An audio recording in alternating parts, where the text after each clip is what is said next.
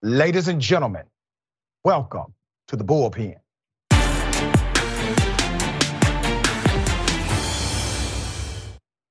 A story that we have covered from day one. Black men harassed, kidnapped, tortured by members of law enforcement. Major updates to that story. We have those gentlemen on the program today, along with their attorney. I want to remind you of what happened. I understand right here, knowing what happened right here. Justice is what it all boiled down to. I'm just like them, whether they in uniform or not. For 6 months, Eddie Parker has been living in a house of horrors where he says he was brutally beaten by deputies sworn to protect this rural Mississippi community. I crawled here to this spot, and they started beating me here and tasing me. As you can see, blood spots and all. And my blood spots there. On January 24th, Parker and his friend Michael Jenkins say that 6 white Rankin County deputies entered the home and tortured them for nearly 2 hours. A heavily redacted incident report says deputies were investigating, quote, reports of narcotic activity at the house. They said they saw a gun, though there was no proof either man had a weapon. In a federal civil rights lawsuit, the men alleged deputies entered without a warrant, handcuffed them, and subjected them to nearly 2 hours of torture and racist abuse. Jenkins was shot in the mouth during the incident, and Mary Jenkins, Michael's mother, says her son will never be the same. I prayed with him, and I asked Michael, I said, if there's any life in you, Michael, if there's anything in you, please squeeze my hand, please let me know you're still in this body. And he did. Jenkins' injuries make it difficult for him to speak. It hurt. I'm embarrassed. Has anyone from the department ever reached out to you and apologized? Have they ever asked for anything at all? No. The 2 men are suing a half a dozen Rankin County Sheriff's deputies, 3 named and 3 only identified as John Does. Rankin County Sheriff Brian Bailey was also named in the suit, and he said earlier this month deputies involved in the incident were no longer with the department, although he did not confirm the number of deputies or their names. Newest development, 6 officers, all 6, have now pleaded guilty to 16 federal and state charges. The attorney, Mr. Malik Z. Shabazz, attorney at law, real leader, real advocate. We have been covering this since the start. Legal counsel for both Michael Jenkins and Eddie Parker. This was horrific. I want to remind you of that hospital picture we showed you initially. Michael C. Jenkins was in the hospital after he was shot in the mouth by one of the deputies. Jenkins was left for dead, essentially as deputies rendered no aid to help him whatsoever. I remember the picture of Mr. Eddie Parker, Terrell's injuries. The crime scene of January 24th, 2023. Again, 6 officers entered the residence of Jenkins and Parker without a warrant, alleging they were there to carry out a late drug raid that resulted in both black men being beaten, sexually assaulted, waterboarded, assailed with racial slurs, and shot with tasers for roughly 90 minutes or more, all while handcuffed. Accusations of them dating white women were hurled. Items found at the crime scene: a sexual device on the left, eggs on the right. After officers attempted to sexually assault the men with the sexual device, both men were forced to shower together. Eggs were also hurled at the 2 men. Clarity on the agencies. Some outlets reported it was 5 Rankin County deputies and 1 Richland Police Department officer, while language in the lawsuit doc suggests all 6 officers involved were with the Sheriff's Department. Rankin County Sheriff Brian Bailey on the left, Deputy Hunter Elward center, and Deputy Brett McAlpin right. According to eyewitnesses, the identity of the ranking officers included Deputy McAlpin, Deputy Elwood, and another deputy, Christian Dedman, not pictured.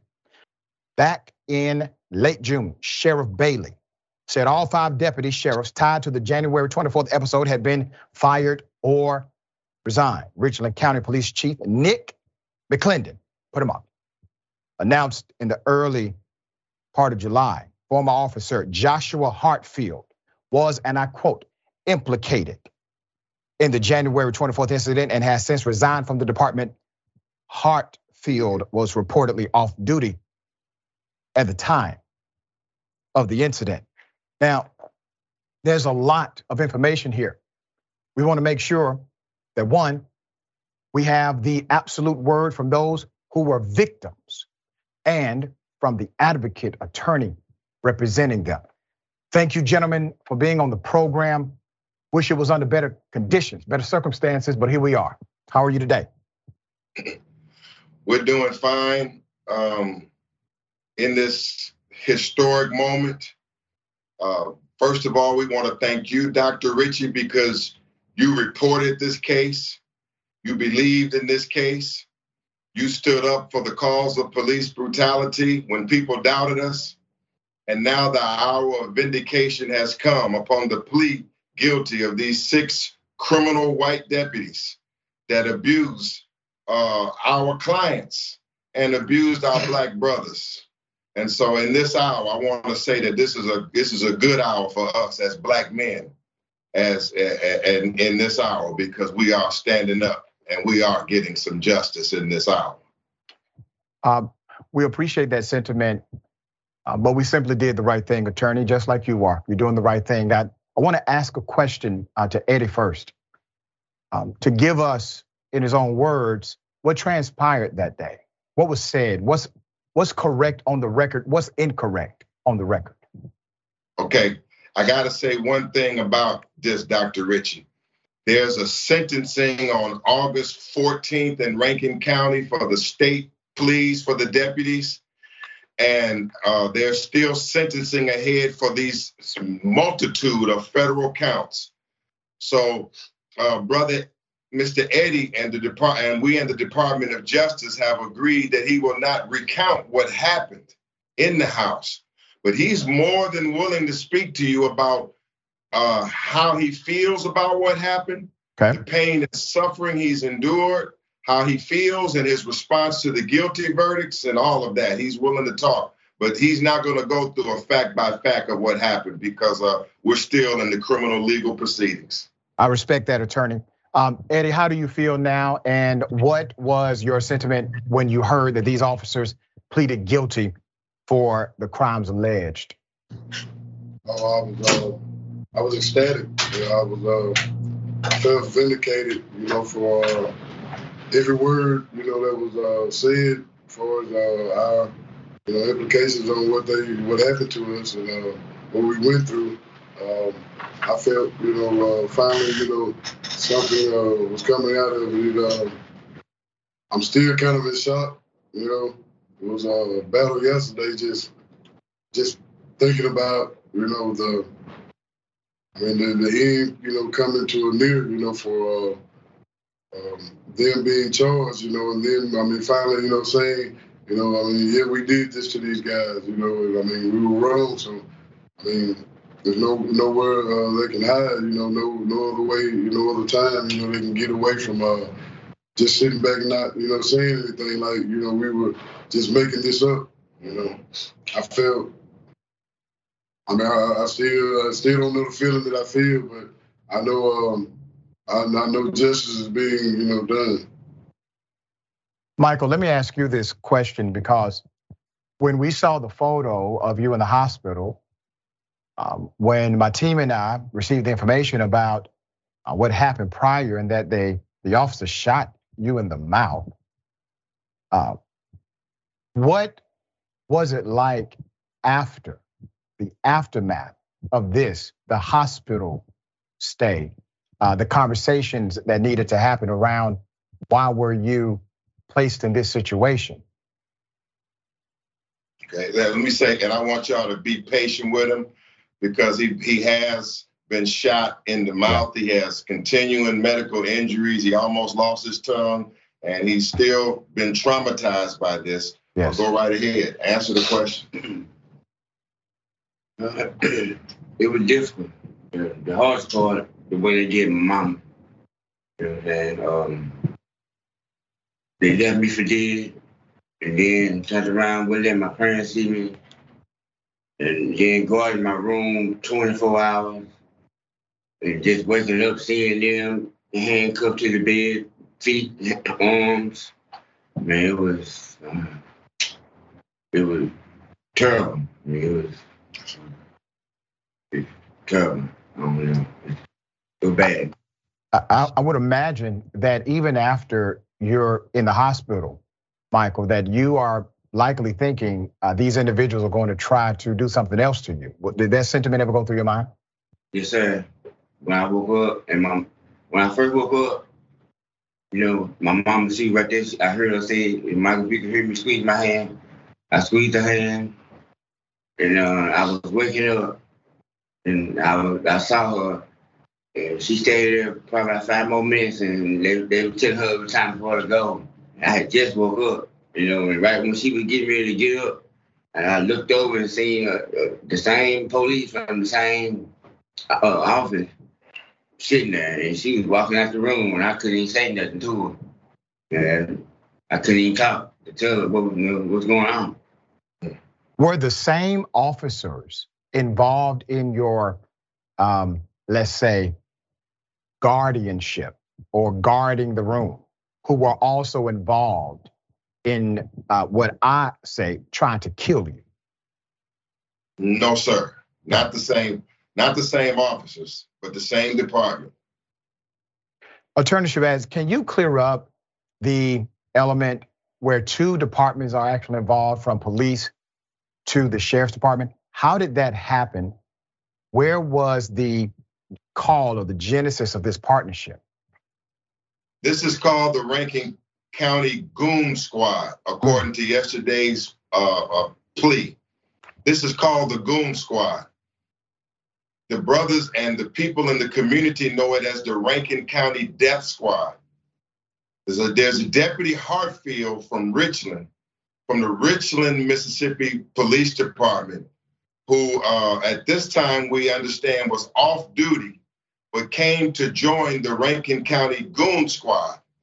The other 5 deputies who pled guilty yesterday, again, their names are the shooter, Hunter Elwood, Brett McAlpin, there is Christian Dedman, there's Deputy Updike and Middleton and Hartsfield. Yeah, he joined in from another county and joined the Rankin County Goon Squad, and this was probably the worst decision that he made in his life.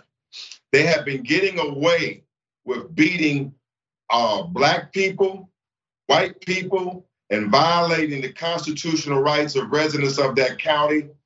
Elwood took 2 pleas yesterday. He pled to these crimes and another set of crimes for discharging his firearm. You know, he goes in places and just shoots to intimidate.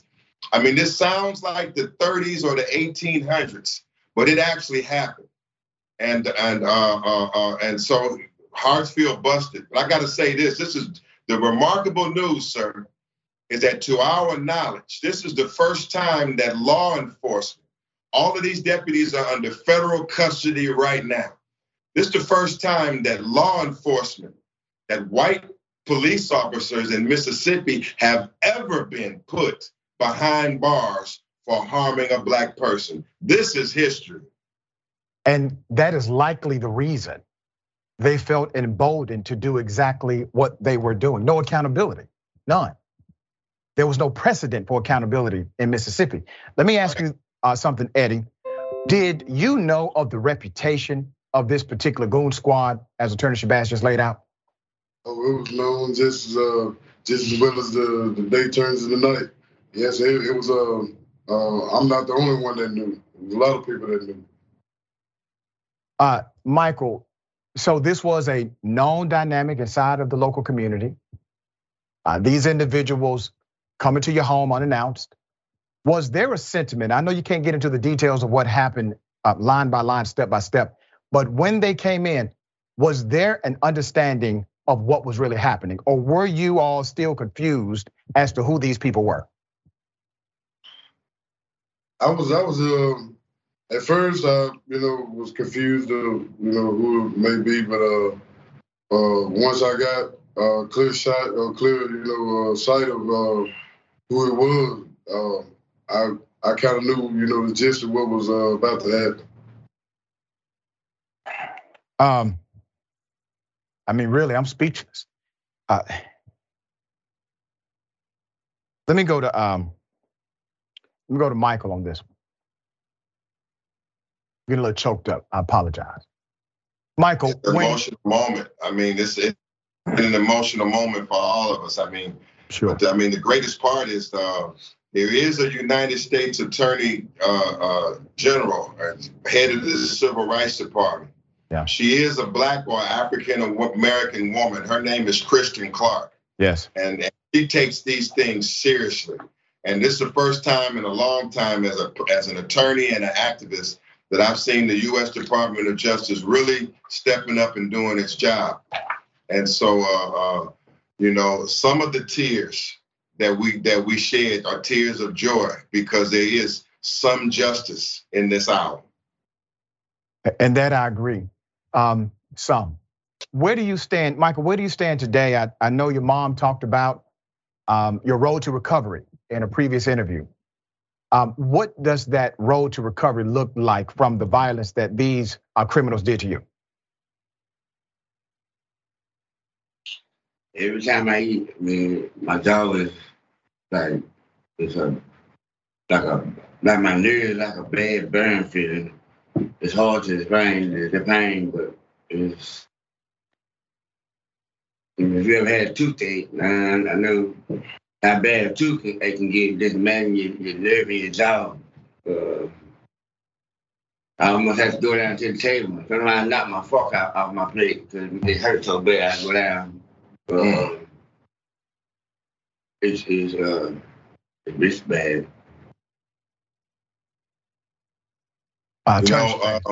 Go ahead, these brothers, Michael almost lost his tongue. These brothers are going to have a long road, really, of trauma recovery. As Michael's mother said, she said that Michael he's unable to sleep at night. He's had a host of mental effects, from this that's going to take a significant time to professionally recover from.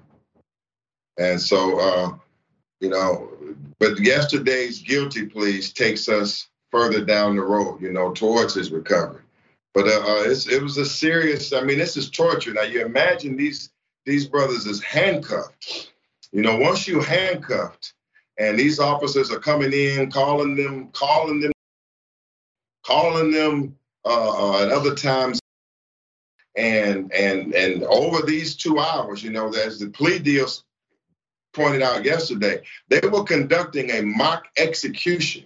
They think this is funny. I mean, this was tremendously humiliating and embarrassing and unprecedented for law enforcement.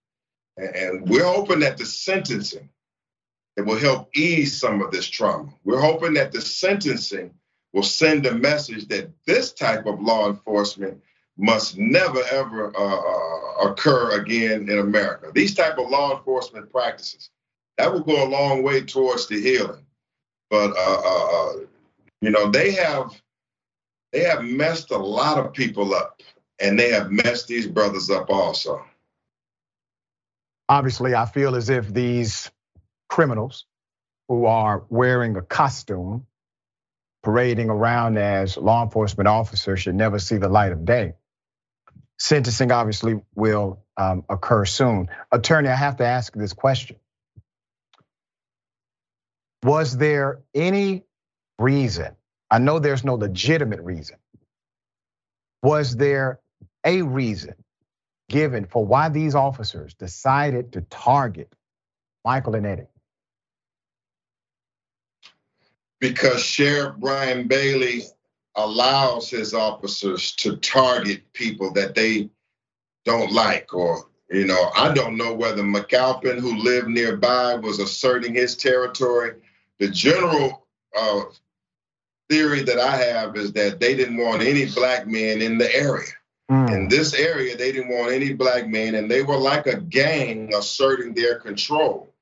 And all of them were emboldened by the sheriff. This is not just 6 rogue officers. This is a sheriff that is, according to our lawsuit, is on the record participating in excessive force activities with his deputies. So this is a custom. This is a pattern of practice. This is a way of doing business. That's one of the reasons why they felt that they could just pick out almost anybody and go after them, because this had been tolerated, this had been promoted, this had never been brought under control by the sheriff and the county. I mean, this is literally a rogue operation from the county to the sheriff's office down to the deputies who entered that home. I mean, obviously they had been doing this many times before. To get to this level, and finally get caught, obviously they had done this over and over again. So they didn't know Michael or Eddie, but they decided that they were going to commit these savage acts of torture, sexual assault, waterboarding, and ultimately shooting Michael Jenkins in the mouth. I mean, it sounds shocking. It sounds crazy. People had a hard time believing us, but I mean, today we are vindicated. It is all true. The worst parts about it are even what happened afterwards. It's so lengthy. The way that, like, we always talk in the black community, where the cop put a gun, the cop planted evidence. They say, oh, he ain't planting no evidence. He didn't plant a gun. Police wouldn't do that. They just think it's a so-called criminal making an excuse. Well, in these guilty pleas, they've admitted to planting attempting to plant a firearm, and that one of the deputies who pleaded guilty carried with him on duty a drop-down gun. In case they had to drop a gun down, he carried it on duty. And also, they stole the video recorder that recorded them coming in, that they admitted that they had stole the video recorder, concealed the evidence. Hunter Elwood went right to the police department, filled out an affidavit, said that Michael Jenkins had a gun and pointed it at him and notarized the statement. Elwood never would have notarized that statement and went right to the police station if he had not had a history of doing that and getting away with it. There's another case that's coming down the pike soon, same county. It's Damian Cameron. The autopsy said that Elwood, the criminal here who just pled guilty, Elwood and another associate of theirs, Luke Stickman, that these deputies who subdued Damian Cameron and he died. Well, the Mississippi State autopsy says of these ranking deputies that Damian Cameron's death was undetermined. Well, what's about to come out, doctor, is that expert forensic pathologists are about to tell you that Damian Cameron did not die from undetermined causes. He died because clearly the autopsy photos show that they were on his neck like George Floyd, and they compressed his neck so hard that his eyeballs had hemorrhaged and popped out of his skull. It's all about to come out, and it all comes from Rankin County. Attorney, your leadership, brother, your advocacy, your fearless advocacy is to be commended. I submit this to you. You may be dealing with serial killers, sir. These may be serial killers who have coordinated a culture, and that culture has either been ordered or at least significantly permitted and protected. I want to do this in our closing. Eddie and Michael, I would like you both to just tell us what you think a solution is as it relates to this kind of misconduct, what should be done? You had this experience, you're still having the experience, but what would you like to say to those who are watching this interview? And Eddie, I will go to you first for that question. Maximum sentences, that'll be the number one thing that'll stop, a lot of people from even thinking about doing this game. The maximum sentences, I mean, that's what they would do, to anyone else. So, that's right. I don't look at the cops being, anything special. And I echo that point, and I would say because they are officers, they should be held to a higher standard. Absolutely. Of accountability, not lower and not the same, a higher one. And the same to you, Michael. Yeah, maximum sentences. So we're calling for that with you. Attorney, thank you. I know you got a lot of work to do. I appreciate all of you gentlemen being on the program today. I know it's not easy to recount any of this stuff. Attorney, keep us updated. Let us know what we can do to be an advocate for justice with you. Brother, you've been out front with us, and you have the inside connect with us. We honor you. Thank you for being a pioneer and a stand-up reporter and brother. We thank you. Sentiment, thank you. Sentiment shared. I appreciate you all.